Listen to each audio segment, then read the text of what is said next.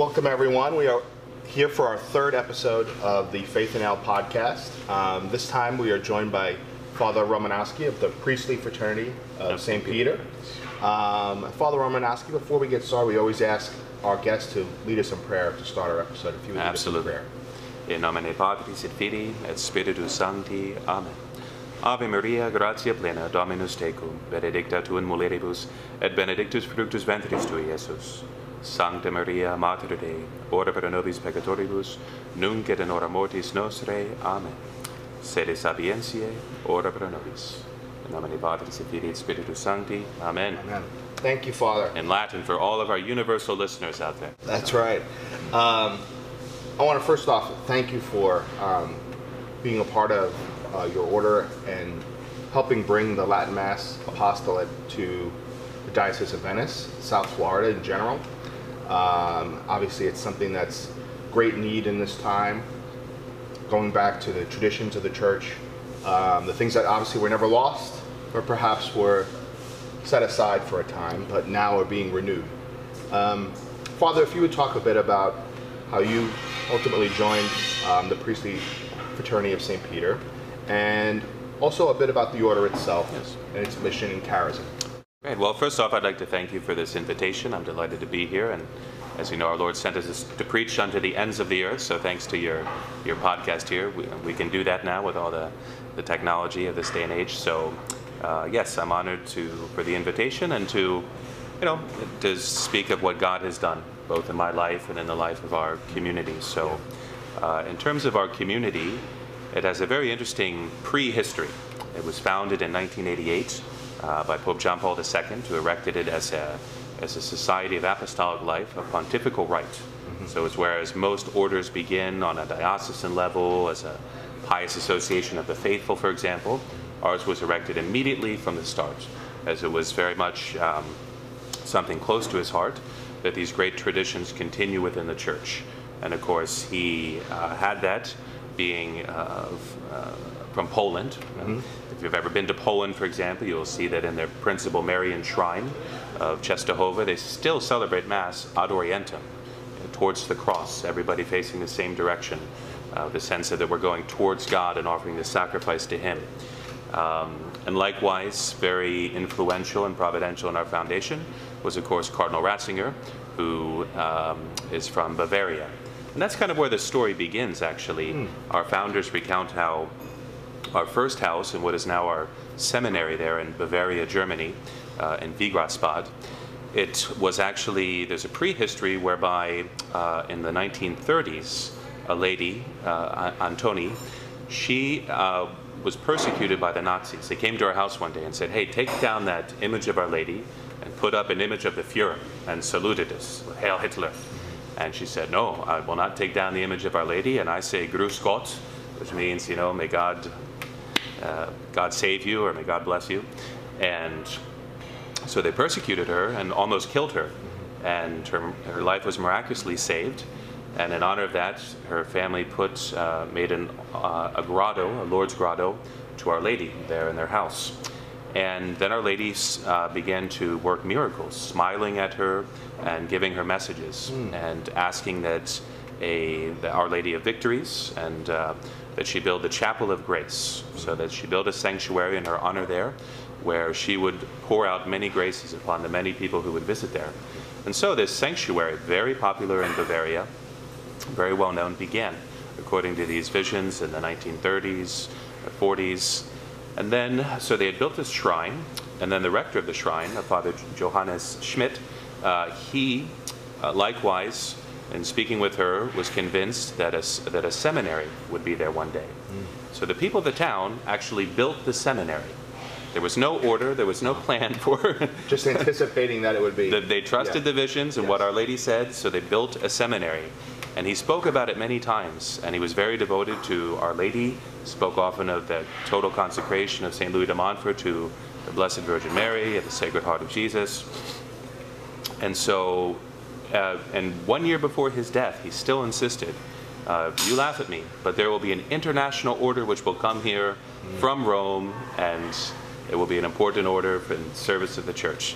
So he said that in 1987, before he died, And our rector of the seminary now, who was our first superior general, Swiss-German Father Joseph Bissig, he had visited the shrine as a child, and so he knew about it, and he knew about the prophecies, but never did he think that he would one day be the rector of that seminary, of that order. Of course, yeah. And so, but so it happened. Then 1 year later, in 1988, our order was founded, directed by the Holy Father, and by pontifical right, and Cardinal Ratzinger, being Bavarian, called up the local bishop and said, "Hey, I think I know the order that's supposed to inhabit that shrine. Please receive them there." And so we began. And humble beginnings in 1988, because, of course, as he would later say then, as Pope Benedict, in his document Summorum Pontificum, and the letter which accompanied it, that the traditional form of the Roman Rite, or they call the extraordinary form, the Latin Mass, the Tridentine Mass, however you want to call it, was never abrogated. Right. But as you mentioned, it was treated thus, and it would seem to have been lost amongst many, or there were groups that were celebrating it, but independent from the diocese, and it began to take on a connotation of perhaps rebellion or resistance. So it was a very important moment where the Holy Father extended his sincere intention to, no, we have to continue with this tradition. As Cardinal Ratzinger would later say as Pope, that which was for prior generations was held as sacred, remains sacred and venerable for us. And he had said previously, too, as a cardinal, that a community which calls into question what she had held as most sacred for so many centuries, as now as something verboten, calls its own identity into question. So he saw it really as a sort of rupture, that he who was president of the Second Vatican Council as a priest knew very well what the Second Vatican Council said in Sacrosanctum Concilium, where it said that Latin will be preserved in the Latin rites, that Gregorian chant will have the pride of place. So I often remind people when they come to our Mass, which is celebrated according to the typical edition of 1962, said this is the Mass of Vatican II. Yes. And it's a Mass in accordance with what it asked for in terms of conserving Latin and Gregorian chant, and all the reasons why the Church had explained that. So it was a very providential beginning, but again, we were new, we looked different, so we had a hard time getting started at first, but little by little. And just to catch you up to speed then, now 30 years later, we're celebrating 30 years of our foundation this year in 2018. And now we number over 300 priests in 16 or 17 different countries. We have about 170 seminarians, both in that seminary in Vigratzbad, Bavaria, and likewise in Nebraska in the United States. And bursting at the seams. We had 40 candidates apply this year. We could only accept 15 that we deemed to be ready, and it's likewise a question of space. So I think we just built a seminary, a gigantic seminary which houses 100, but it's pretty much reaching its full capacity. So that's wonderful. In the United States now, we're over 100 priests in 50 different Mass apostolates here in the Diocese of Venice, thanks to Bishop Duane, ever faithful to what the Church asks him, and his sincere desire to support this mission. We've had a parish church now in Sarasota, Florida, for many years now, and now we've extended as a mission and a full-time apostolate here in further southwest in the Naples, Fort Myers, Southwest Florida area. So it's been an incredible blessing. But it's a service to the Church, and that's how our now current rector, who was our first superior general, Father Bissig, whom I mentioned, how he saw it. It's just we're handing on what we have received, and that it's a treasure for everybody. And that's what Pope Benedict mentioned in his letter on Summorum Pontificum, of how this will enrich the life of the Church. This will help avoid a hermeneutic of rupture and reestablish a hermeneutic of continuity. So we need to be back, we need to be rooted. A tree can only grow as high as its roots are deep. And so to always keep that unity, that fidelity to your tradition, and it's really an attitude of humility too, no? I mean, if we look back at our grandparents, great-grandparents, and realize, they had more faith than we do. We're kind of falling apart in this day and age. So, what was part of the secret? And you recall what the Second Vatican Council said, that the liturgy, the sacred liturgy, is the source and summit of the Christian life. And Pope Pius XI, in his encyclical on Christ the King, he said he wanted to establish the Feast of Christ the King because he said it's the liturgical feasts which teach the faith more efficaciously to the people than even dogmatic pronouncements. No, if I ask my people, how many of you have read an encyclical? Maybe a couple people, part of one. But how many remember the Corpus Christi procession? Oh yeah, I remember. And I remember one anecdote, if I may share, Sure. of a bishop, Bishop Curtis, I believe, who was in Omaha Sure. or Oklahoma, I can't remember now. But anyways, he said that when he was a child, he'd asked one of our priests, he said, well, how your people exhibit a great reverence to the Blessed Sacrament, Yeah. and I want to see that throughout my diocese. And that's the Church's intention, that this venerable rite teach us that secret of sanctity that formed so many saints throughout the ages, that we don't lose what they knew and were formed in. And so our priest began to say, well, I don't think it's so much of like a campaign of sermons, so much it's how we treat our Lord, you know? And the bishop said, wait, I know where you're going with that. He said, when I was a kid, before these liturgical changes, he said he remembers when the priest came out one day to give Holy Communion, and he tripped, and one of the hosts had fallen on the ground. And he said, just as a child, observing how the people responded, you know, people are making the sign of the cross, one lady fainted, the priest turned pale, and then followed all the rubrics, as our rite prescribes, to return the ciborium to the altar, you recollect the host, you put a purificator over there. If you can take the tile out of the floor, you should do that as well to purify it carefully over the altar. You recite the Miserere, the psalm of repentance, as you pour wine and water. And then he saw him even after Mass come out with a magnifying glass to see if there were any particles that might have been left there. Yeah. And he said that was the best sermon he had ever heard about the Most Holy Eucharist, Sure. which was a material sacrilege, an accident, Yeah. but just how people responded. And so There's a that's sense of reverence. exactly, amongst and not that's just the laity, but Yeah. obviously amongst the... and I think that's what we've forgotten a lot of times is that, but you know it as parents, right? Your kids learn by their senses. Yeah. You can say a million things, but it's how they act. They learn through their senses. That's our human condition. We're not angels. And if we don't express that reverence, it's false then to say, in that sense, it only matters what's in your heart. Okay, that's the principal thing. We're not Pharisees. We can't just go through the actions. Right.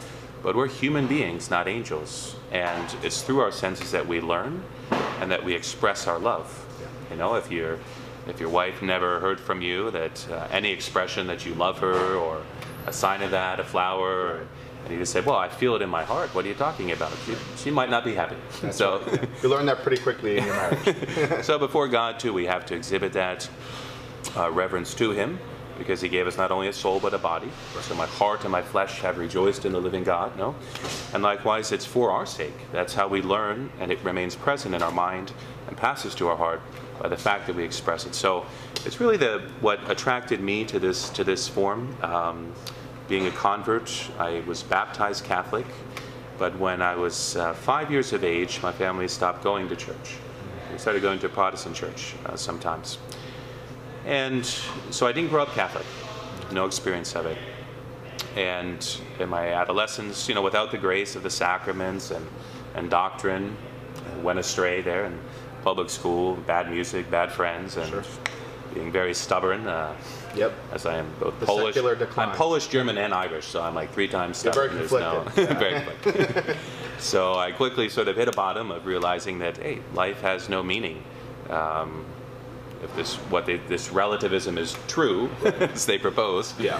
just a contradiction in terms, but to say, truth is whatever you want it to be, Right. well then good and evil's relative, then why should I even smile? Why should I laugh? Why should I live? It all supposes that you want something that's good, but it's all meaningless. So if I died today, would it make any difference? Just dust in the wind, So that really sparked my conversion and a search. I'd attended a little bit of Protestant Sunday school and heard a little bit, but probably stopped praying when I was about 12 years old and just allowed myself to be led by the world. And so I began to search for God, for meaning in life. And I thought, well, as people say today, I want something spiritual, not religious. Okay? Right.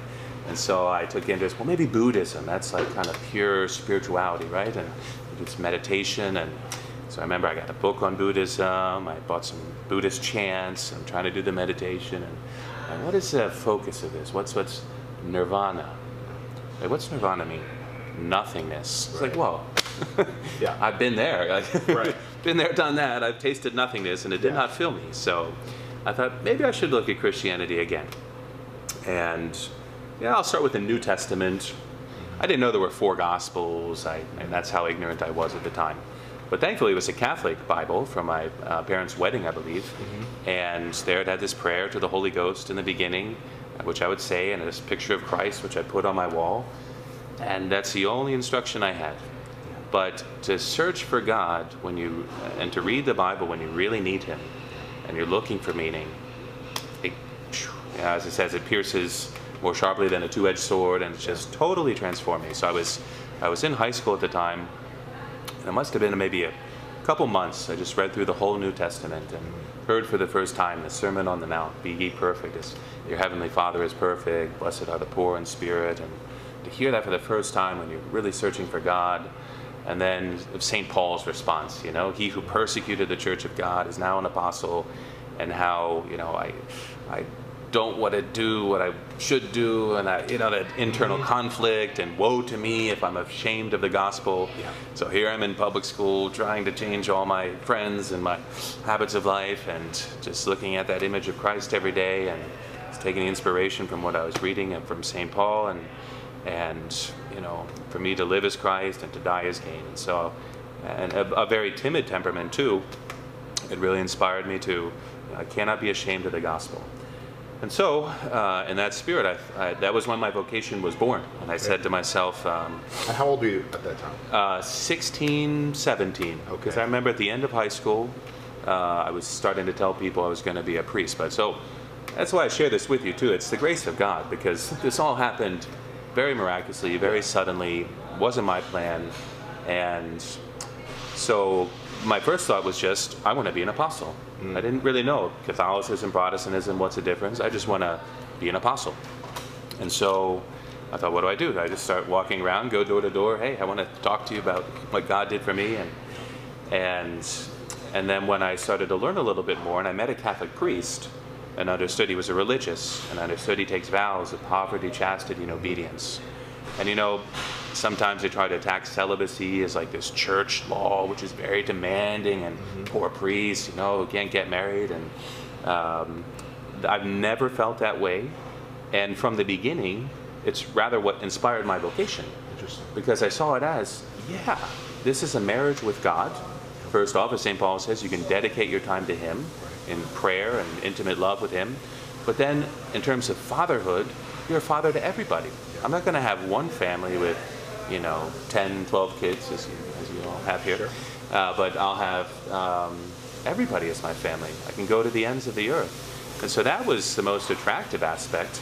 And so without any Catholic doctrine, really, I decided I would be a Catholic priest. Just for that motive. Wow. And so I remember I went to the RCIA, so I started, it's this interesting history. So then I thought, I'm going to be a Catholic priest. And I knew on my father's side, the Polish descendancy was Catholic.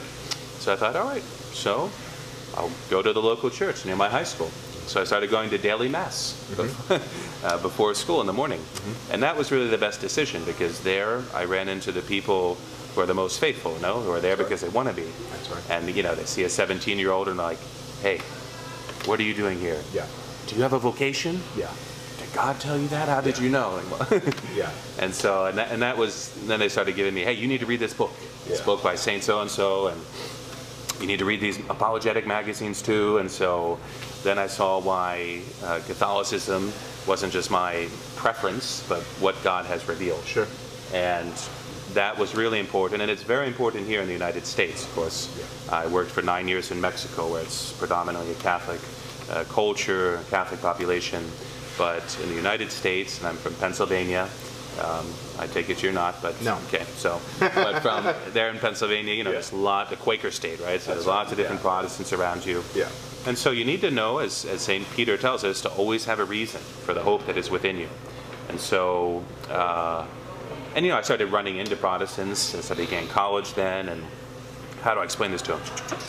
And looking up Catholic answers and investigating how to explain this. And as soon as I would learn something, it seemed that God would put someone in my path that needed that knowledge. And so, so that began the romance there. And but the more that I learned about the faith and the argument with the Protestants, the more I became interested too in so this is the faith of the fathers of the church, who spoke about the Mass as a sacrifice, the Eucharist as our Lord's body and blood. This is in the 1st, 2nd, 3rd century.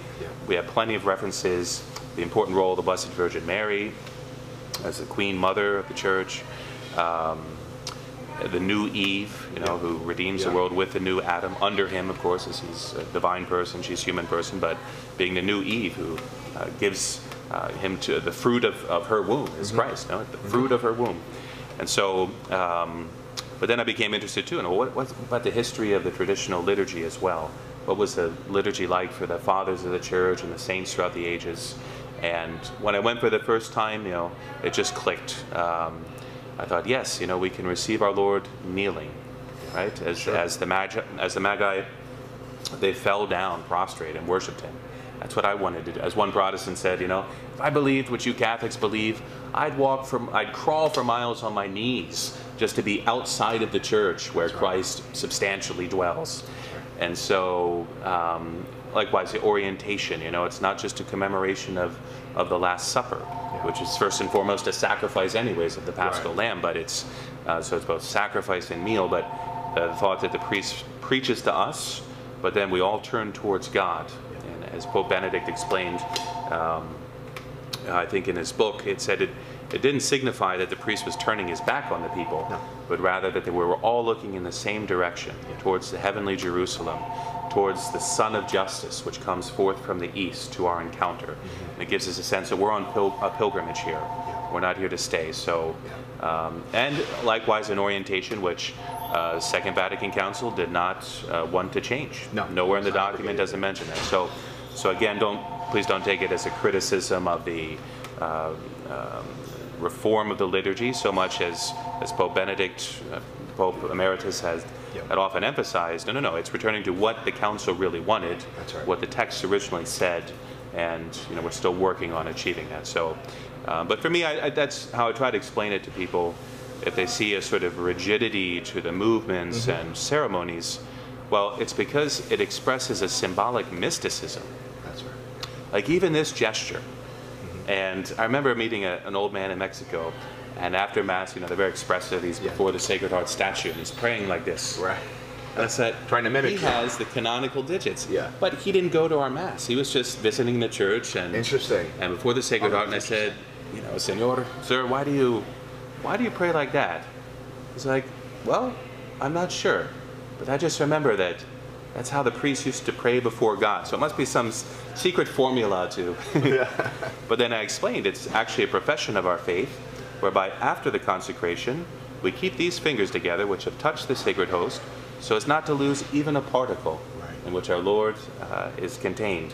And so until our fingers are purified after distributing Holy Communion. So all those little details of love. They say, Saint Jose Maria Escrivá, that likewise he received permission to continue to say the traditional Mass, although he said likewise the reform of Paul VI. But they said when they were trying to teach him the changes, and no, we don't do that anymore. We don't do that anymore. He started to get angry and say, they don't know how to love God. Love is expressed by all of those details, and it's something that Pope Benedict mentioned that priests in the new rite likewise could learn and imitate, that it's not necessarily forbidden to observe those same gestures. And that all of that, we have to understand them as a mystical symbolism. St. Teresa of Avila said she would give her life for the least ceremony of the church. And she wasn't a rubricist. She quotes Latin, she writes it wrong, she's just, what she knows by memory. But she said that as a mystic, as one who contemplated God and all the details. And so that's I think the important thing that it teaches us, and how it's a benefit to the whole church. It's through those And maybe some priests take it for granted, being very spiritual. You know, we have a lot of theological formation, so we think of abstract ideas and spiritual concepts, and so maybe we need less, you know, representation at times. But you know, when you really work with the people, you realize you take a lot for granted, and they need all those customs and habits and ceremonies rightly understood and loved, so as to feed their faith. Again, as Pope Pius XI said, it's the best catechesis you can give. Well, there's a saying in the church, and excuse how I put it, but how we pray is how we Exactly. believe. That's a saying of the fathers, lex orandi, lex credendi, but that the law of prayer establishes the law of belief. That's right. And that's historically the case. I mean, I'd often ask people too in catechism, okay, is Mary the mother of God or just the mother of Christ? Or how should we say this? Wait a minute. It's a good question. So wait, how do you pray? Holy Mary, Mother of God. Yes. That's right. And so when the story is denied in the 5th century, 4th century, 5th century, that Mary was the Mother of God, the faithful rose up. Yeah. They were not confused. And the Council of Ephesus proclaimed this dogma in the church, which was called Theotokos, Mother of God. So for the faithful, it's like, no, that's the name of my church. Of course it's true. That's how we pray. That's how we... And so... So again, that's how we preserve the faith through all the traditional prayers. I often hear from those that perhaps have not been to a Latin Mass before. They say, well, God doesn't need all of that. He doesn't need Mass to be in a beautiful structure with sacred architecture. He doesn't need sacred music. He doesn't need all of the different rubrics being obediently followed as the priests and FSSP do. But I often think back to Solomon and the specific instructions with which God gave how the temple should be built, Right. down to every inch and detail of that building. How he And going wanted it back to even design it. further too, to the Levites and how they were instructed by Moses Right. and Aaron, that God, and that the sons of Aaron offered strange incense. It says, you know, they did not obey the law of God. It's even when Moses struck the rock twice rather than once. He was chastised pretty severely. So, yeah, why do we need to do it?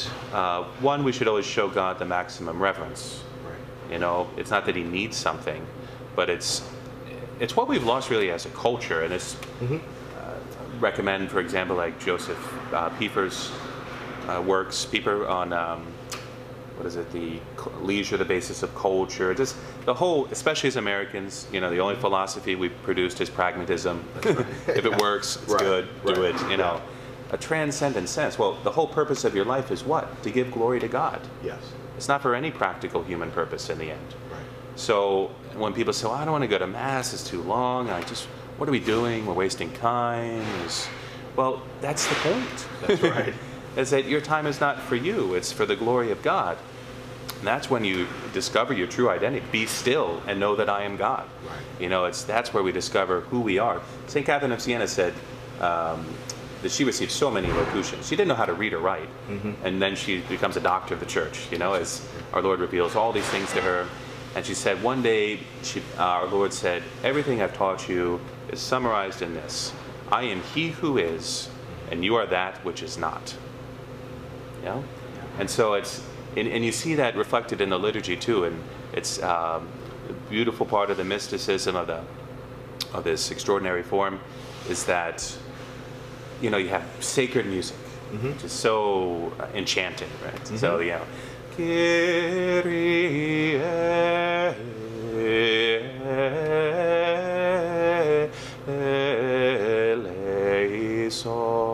You know, you hear it and you just start to pray. And notice it's in Greek too, which goes back even older than Latin. So we never even changed that because that's what we always said in another language, even when we started speaking Latin. So, so this beautiful sacred music. Hopefully you have a good homily. You know, you just repeat something that the saints say. It's guaranteed to be good.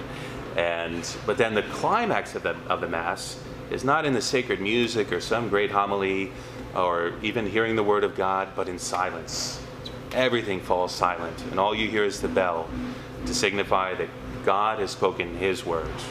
Let all mortal flesh keep silence, you know, and with fear and trembling stand. And there our Lord becomes, the Word becomes flesh and dwells amongst us. So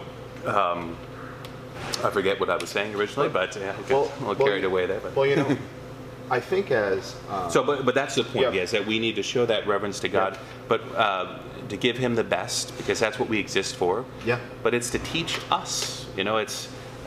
Let me read you the quote from Pope Pius XI. It's just such a beautiful quote. This is paragraph 21. Is an encyclical on Christ the King. And he says that these blessings may be abundant and lasting in Christian society, it is necessary that the kingship of our Savior should be as widely as possible recognized and understood. And to that end, nothing would serve better than the institution of a special feast in honor of the kingship of Christ.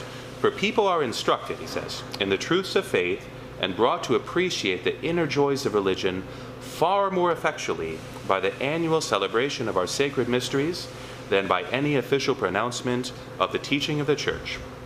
Such pronouncements usually reach only a few, and the more learned, among the faithful.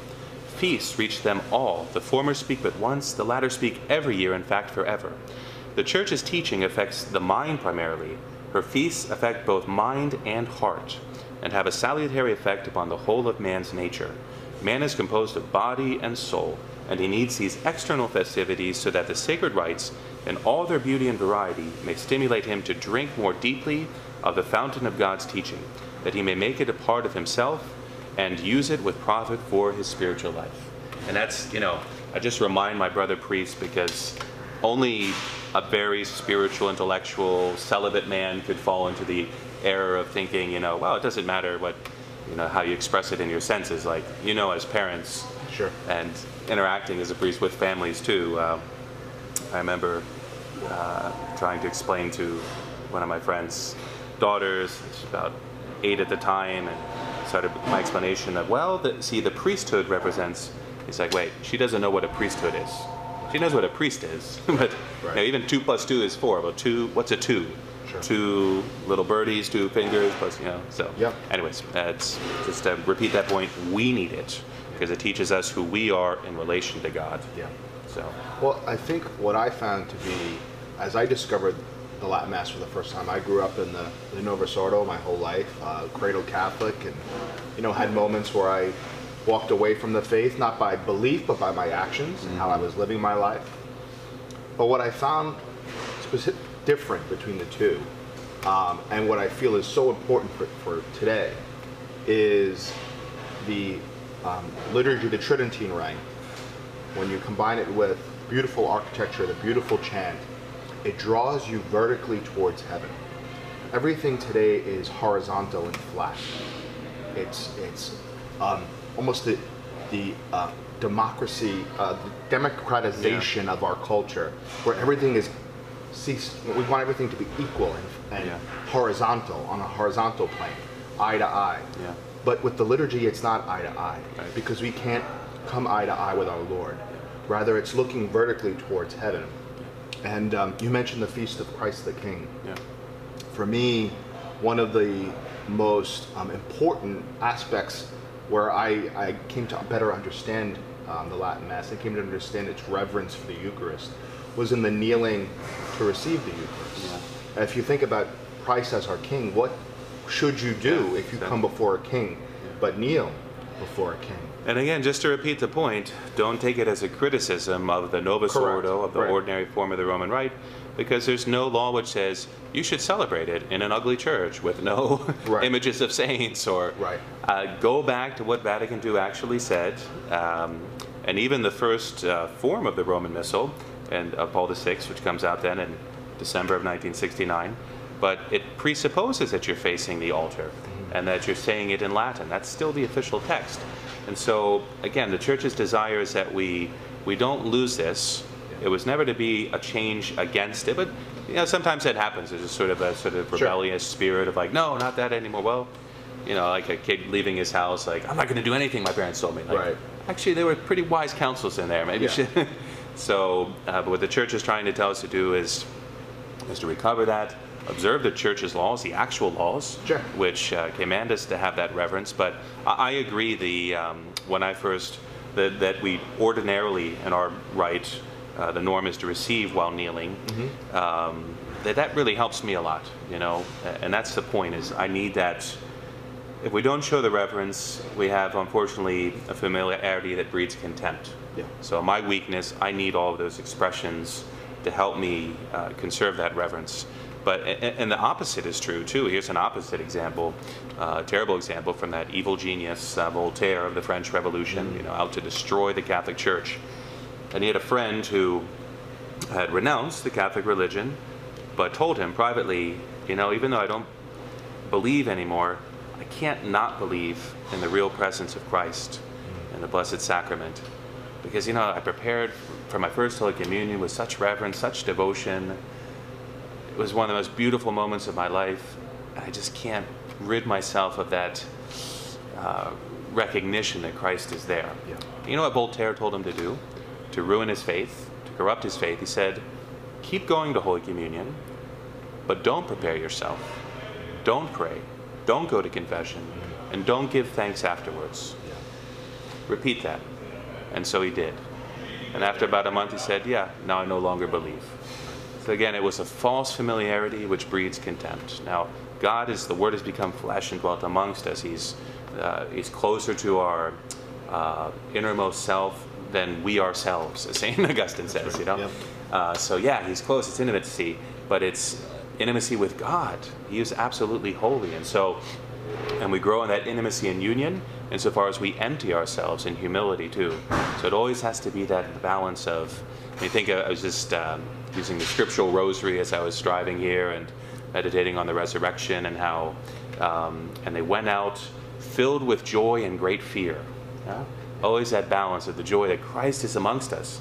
That's God. So it's a holy fear too, a holy reverence in your soul, but at the joy that he's present. So that liturgically, in whatever rite that you're celebrating, you know, you want to aim for that ambience, that balance of that expression of joy that God is here, but it's likewise it's God who's here. You know, and we are supposed to work out our salvation in fear and trembling. Yeah, and that sanctifies us. Yeah. Fear is a gift of the Holy Ghost, whereby we would fear to offend God. And again, I don't need to express it. I don't need to explain it to those who are in love. It's all those little symbols, expressions that express that love and make it grow. Yeah. You know, and that's our human condition. So that's relationships grow as a husband and a wife. A husband should always be courting his wife, constantly, you know, falling in love with her. Well said. We're recording this, by the way, too. Your wife could hear this. I can stand by. I'll stand by. Excellent. And I'm sure she'll hold me to it in a couple of years. She'll recall it for me. Great. But it's important, those little details, details that they notice, that you do, that express your love. And those the same details that we should express towards Holy Mother Church and obviously our Lord. And I've noticed it as a priest too. There's been times where I thought I really gave a great sermon. You know, it came out really well. You know? Sure. Of course, we're only repeating what the saints say, so there's no copyrights in the Catholic Church in that sense. But I thought it came out well. I think hopefully moved people to love our Lord more.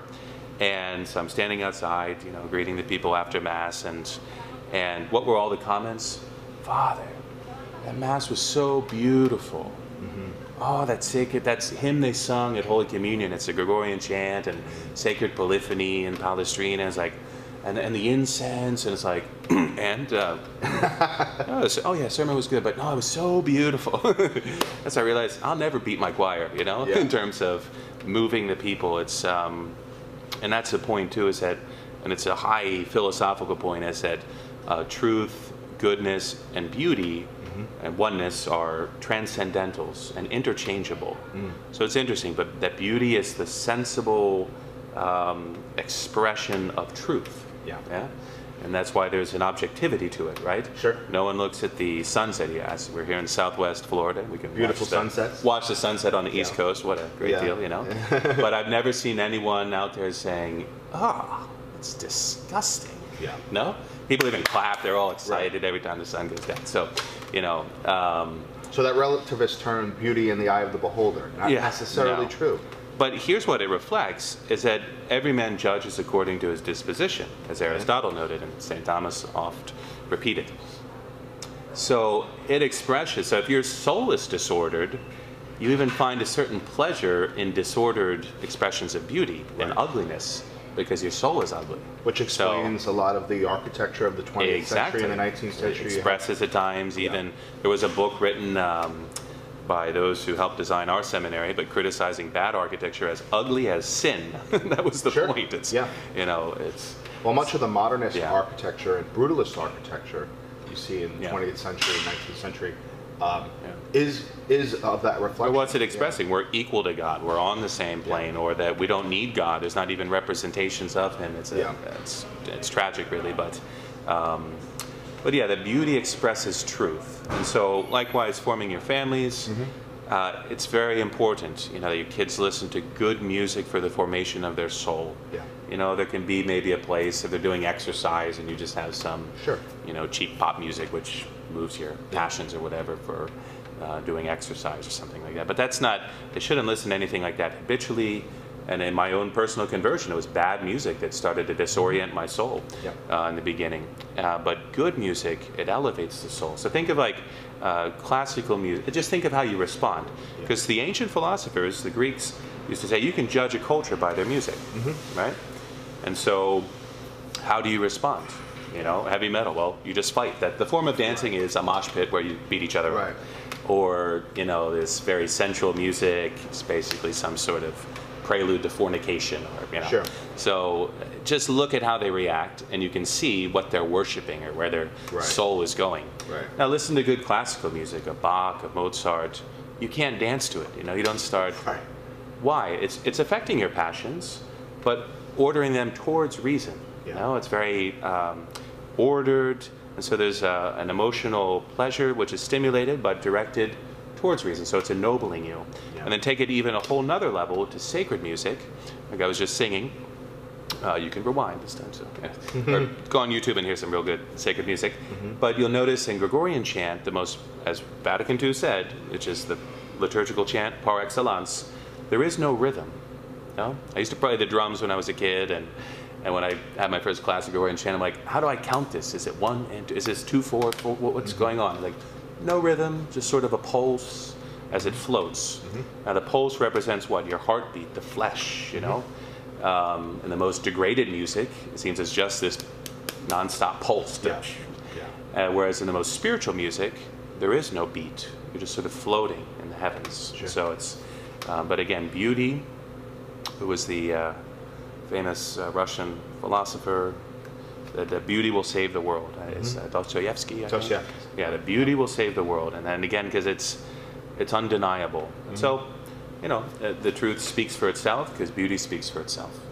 You spoke earlier about large families. One of the things that are striking about whenever you attend a Latin Mass in particular, you see these beautiful large families that are certainly doing their part to keep up that population rate here in the United States and North America. We're really blessed, I would say, and again, it should occur in every parish, right? And everybody, be truly Catholic, be fruitful and multiply. That was the first commandment, okay? But what is generally a selling point or something beautiful for us as priests of our community is that people only come to our community because they want to. Okay, so we're not a territorial but a personal parish, and that our members are those who, you know, sign up because they want to be there. And so generally they're smaller. Maybe we have a population base in our 50 Mass centers in the North American district of, you know, 15,000 thereabouts.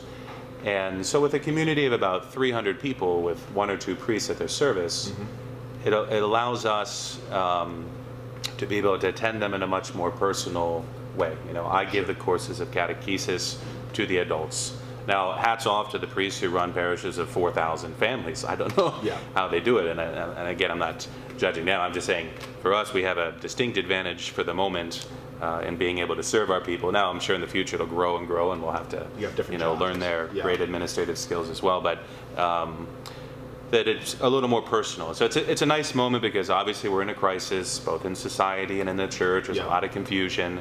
So to have a small community where everybody is of one mind, and you have priests formed, and you know what the church says, what St. Thomas Aquinas, how he's explained the church's teaching, and holding on to the traditions of our forefathers, which obviously worked wonderfully.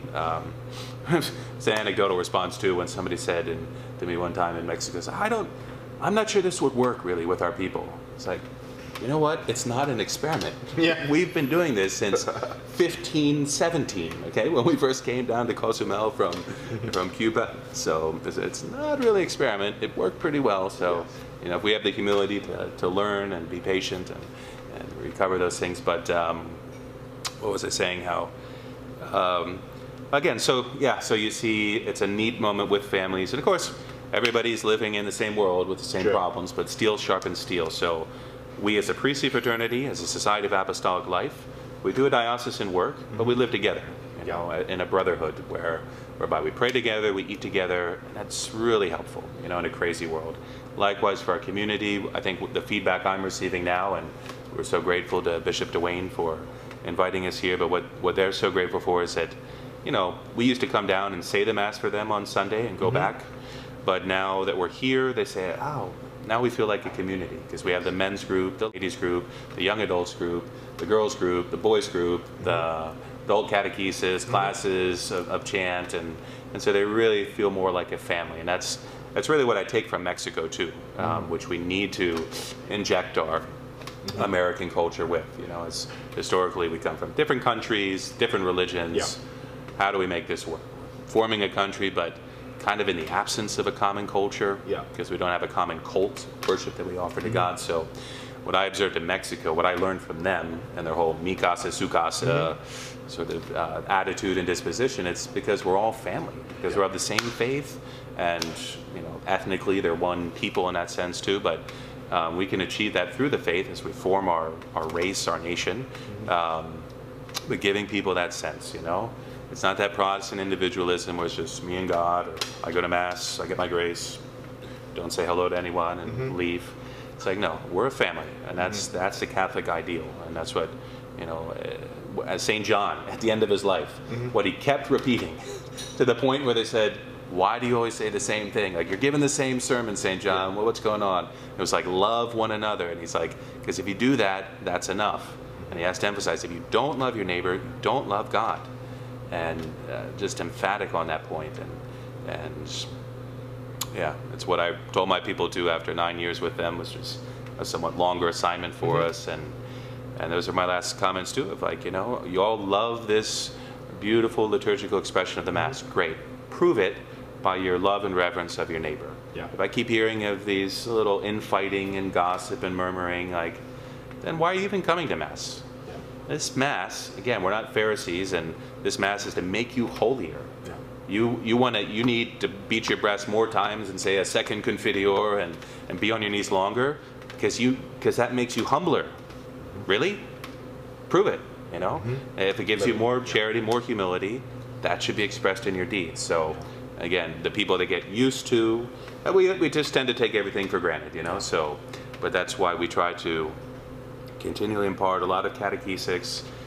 Been giving classes explaining the whole history and the mystery of the Mass, and just reviewing the faith. And so, but again, I thank you for this opportunity to do this it's to the ends of the earth. So. Yeah, it's been wonderful to have you.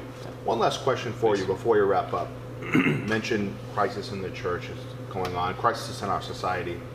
A lot of people are grasping at straws as to how to reach young people. Generation Z, if you want to call them that, millennials, if you want to call them that. One of the things we found, or we're seeing anecdotally, is that a lot of young people are drawn to tradition, whether it be chant or sacred architecture, the Mass, the Latin Mass. Why do you think that is? That at least amongst the Catholic community, you're seeing actually not people that experience the Mass as children coming back to the Latin Mass, and they do, but rather there's a predominance of younger people that have never experienced it, that are searching and yearning for this. I think it, based on my own experience too, I think it's the same thing, because hope springs eternal. Again, we're made for truth. Okay, our hearts are restless until they rest in Thee, O God, and it's truth that makes us free. Love rejoices in truth. So I think in the same culture of relativism, people are just running into that, okay, life is meaningless, well, why should I live? And they're looking for something real, authentic. they can grasp that there is truth. And so I think, you know, I remember too in the process of my conversion, speaking of crisis in the church, one of my professors in high school, she was Catholic, quote unquote, because, but she was very much in favor of changing the teachings of the church and making it more like Protestantism. And she tried to propose that to me, and I said, well, why are you even Catholic? And she got offended. I'm like, no, but really, like, it wasn't a dig on her. I just, as a convert, like, I'm choosing because I think this is true, because God has revealed it, and you can prove that by miracles, prophecies, and like, why are you Catholic if you think it's wrong, you know? And so I think people are just looking for that, and in terms of my vocation too, you'll notice that the more traditional an order is, the more vocations they have. I think someone said the statistic was that our order is the fastest growing, maybe in the world. I'd have to look at more statistics perhaps, but likewise, any more conservative, traditional, faithful to what they are? Because for me, it was just like, well, if I didn't really want to be Catholic, I wouldn't be. You know, and I always share that with the Mexicans because they're all Catholic by birth, but not necessarily by conviction. And I don't tell them, well, I'm Catholic by conviction. My mom's not Catholic. She'd be glad if I weren't a priest, perhaps. And so I have no family pressure. I'm doing this because it's true and it's real. That's what everybody's looking for. And so they're looking for realness. Yeah. And again, sin is against your nature. It's not something that randomly God just decided to prohibit because it's, you know, life would be too much fun and he wants to make your life miserable and difficult. No. Sin is against your nature. It's like, you know, like you raising kids, like, all right, you just want to eat, you know, chocolate frosted sugar bombs or whatever, you know, go ahead. Eat all that you can. All right. Follow your passion. And you know, like, oh, my stomach hurts. I'm hungry. And that's what it'll be. You know, you're going into the world, following all of its temptations. Well, guess what? You're going to hit bottom pretty soon, and then you're going to be looking for truth, solid food. And that's where we give our example of just being faithful. And I mean, always think too of how the apostles began preaching. You know, St. Peter's first sermon was not very politically correct. He told his fellow Israelites, guess what? The Messiah did come. He was the author of life, God himself, and you put him to death. Like, you know, hey, tone it down. You know, like, but he spoke out of the fullness of the Holy Spirit, spoke the truth, and from kinsman to kinsman, told them what their fault was, and how many thousands converted that same day. You know, so we just have to be faithful. God will give the grace.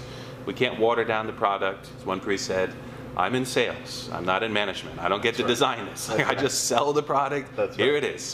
What our Lord Jesus Christ taught. What the church teaches. So that's very important, you know, just being faithful, and being faithful in a spirit of joy too. You know, I can really say I'm 10 years a priest, so not even a priestly adolescent yet, but it's never been difficult in that sense of, you know, celibacy or the sacrifice. I didn't make a sacrifice. I married God.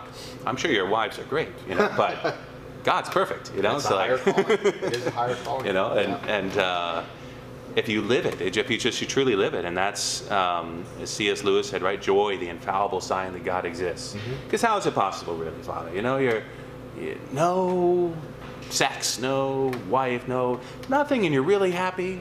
You know, same in the first century of Christianity, saturated in lust and vice in the Roman culture, perverse homosexual practices too, as St. Paul points out in his letter to the Romans, idolatry, everything's falling apart. And here's, you know, young virgin maidens who don't want to get married because they just married Christ. St. Agnes, you know, the executioner is shaking as he's about to chop the neck of this young girl off. And she's smiling, can't wait to see her bridegroom in heaven, you know? So that's how we have to live it as well. You live it with that joy, nobody can deny. There's a lot of, you know, false news out there and lots of commentaries, but what they're looking for, they'll look into your soul and say, is it for real? Are you happy? You know, are you, and joy again, that joy of possessing the truth? Because again, goodness is likewise convertible with truth. Truth, goodness, beauty, that's our testimony. And it's, are you living it? And that's the last message I want to leave. I know we're going to have a lot of men that will hear your talk tomorrow, and perhaps may have a lot of men that will listen to this, but it's living it. It's being joyful, but also living it and being consistent in your daily life. So that means your business interactions, your relationships with other family members and friends, everything you do. If they know that you're a faithful Catholic, they want to see it, because they want to be drawn to the faith through you. You have to be that light to people that you interact with on a daily basis. And it's so first off, be courageous. No, age viriliter, as the psalmist says. You know, wage manfully. You know, be a man, man up. And again, I'm of a very timid temperament. You may not believe it from this talk. I've gotten accustomed to speaking, but I remember my conversion. I was so filled with insecurity, anxiety, fear all the time. But I would read in the Bible, God has not given us a spirit of timidity. And if your spirit is timid, you have another spirit, the Holy Spirit within you. Let him speak. But my grace is sufficient for thee. Power, virtue is made perfect in weakness. When I'm weak, then I'm strong. If you truly depend on God, that's what it means to be a man. Like St. Joseph, no? And a few words, right? Doesn't know what to do. Maybe he wasn't the most intelligent, naturally speaking. But he prays, and he waits for God to illumine him, and he responds immediately, no questions. Faithful, faithful, faithful. And he's the greatest saint under the Blessed Virgin Mary in heaven. That's right. Carpenter, you know? How many can identify with him? So be faithful and pray. Because again, we are what we are by the grace of God. If you say it's difficult and you're too weak, I'm going to ask you, are you taking your vitamins? Are you doing exercise? Namely, are you praying? Are you receiving the sacraments? Without that, with God, you know, without God, as our Lord said, without me you can do nothing, right? So with God, with Christ, all things are possible. So you have to root yourself in prayer. But God will give you the grace. Be a leader. You're the salt of the earth, you know, the light of the world. And we're not here to follow the world. We're here to change it. And, you know, when I think about the history of not only Mexico, just the world, of how the saints went out, you know, 12 apostles against Roman Empire, pagan Roman Empire. Or when Cortez and the Spaniards arrived in Mexico against this evil Aztec Empire, which had many aspects of civilization, but so, you know, like the blood-sucking wizard god was appeased by human sacrifice. Like, whoa, how do we encounter this? And Cortez was like, you want to go back? Go back. We're cutting the ties to the boats. We're here to stay, you know. And we're doing this for Christ the King. And, you know, with that confidence, you know, within a century, they had built Christendom. And incredible, that whole history of how many saints and missionaries came and the work that they did. So, again, just trust in God. He has the victory. We just have to be faithful. And gain back all the losses from the Protestant Reformation. A miracle. Well, on that note, if you would just lead us in a closing prayer. Absolutely. We'll say it in Latin for our universal Catholic family here. Yes. In nomine Patris et Filii et Spiritus Sancti. Amen. Gloria Patri et Filio et Spiritui Sancto, sicut erat in principio, nunc et semper, et in saecula saeculorum. Amen. Benedictio omnipotentis, Patris et Filii et Spiritus Sancti, descendat super vos, mani et semper. Amen. So hopefully that blessing travels through the internet to all your families. I believe it will. Thank you so much. Thank you, Father. Thanks for joining us. And hope you tune in to our 4th episode. Should be debuting next month. And until then, wish you a blessed Advent season and eventually a blessed Christmas. Amen.